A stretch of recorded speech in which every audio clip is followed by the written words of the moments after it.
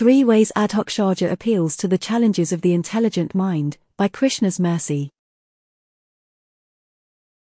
Quote, Akshaja means the measurement of our senses, and Adhokshaja means that which is beyond the measurement of our senses. Srila Prabhupada, Srimad Bhagavatam, 3:19-25 purport. His Divine Grace A.C. Bhaktivedanta Swami Prabhupada explains that one of the ways to address the Almighty is through the Sanskrit word Adhokshaja. While an appropriate name for the one who is the source everything, the word also has a specific meaning. Studying that meaning provides additional avenues for appreciation. Particularly for those who are intelligent, Adhokshaja is a name to be appreciated, as the meaning also applies to the knowledge passed down by that original person.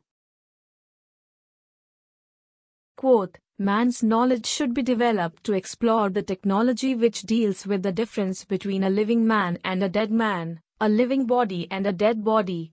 That spiritual knowledge was taught by Krishna in the beginning of Bhagavad Gita. Arjuna was talking to Krishna as a friend. Of course, whatever he was saying was right, but it was right only to a certain point. Beyond that point there are other subject matters of knowledge, which are called Adhokshaja because our direct perception of material knowledge fails to approach them. Srila Prabhupada, Krishna, the reservoir of pleasure. 1. Generally not satisfied to follow blindly. Does it get nauseating to you, too? After a while, all of the pure devotee this and pure devotee that, it's just pathetic. You people obviously have a difficult time understanding the source material. You are not that intelligent, at least in this area. Whenever you get stuck on something, you resort back to the pure devotee angle. Or you will say that such and such is God, and that is why we can't understand them. I simply cannot accept that. I will not follow blindly.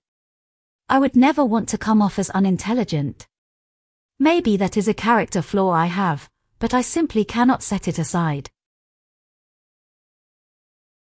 2. Will not accept only on the word of others. You say that such and such is the Savior. We should follow them. We should trust the process. Then we will gradually understand on our own. Well, do you understand anything? It doesn't seem to me that you have sufficient knowledge. Why should I take your word for it? Isn't that sentimentalism? Isn't that dogmatic insistence? Any person can recommend that others trust them. Any person could castigate others for not following, warning that they are on the path to eternal pain and misery.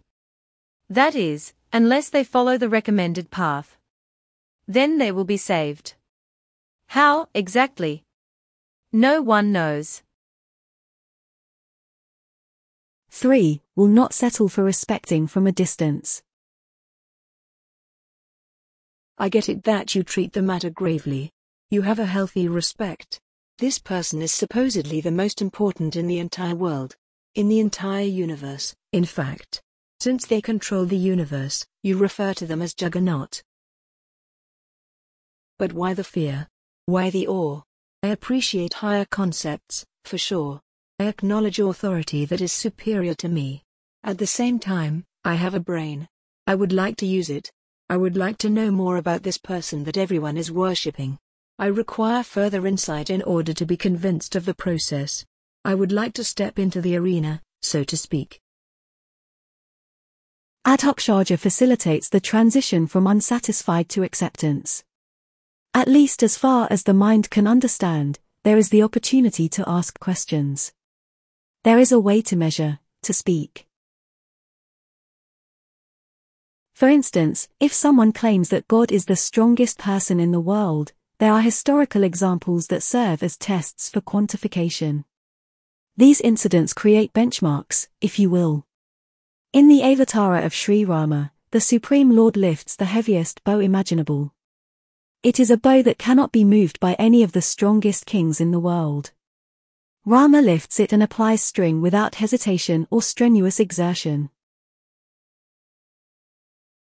For the comparison with respect to beauty, we have known objects of reference like the soothing moonlight, the lotus flower, the spring season, and the dark cloud about to pour rain.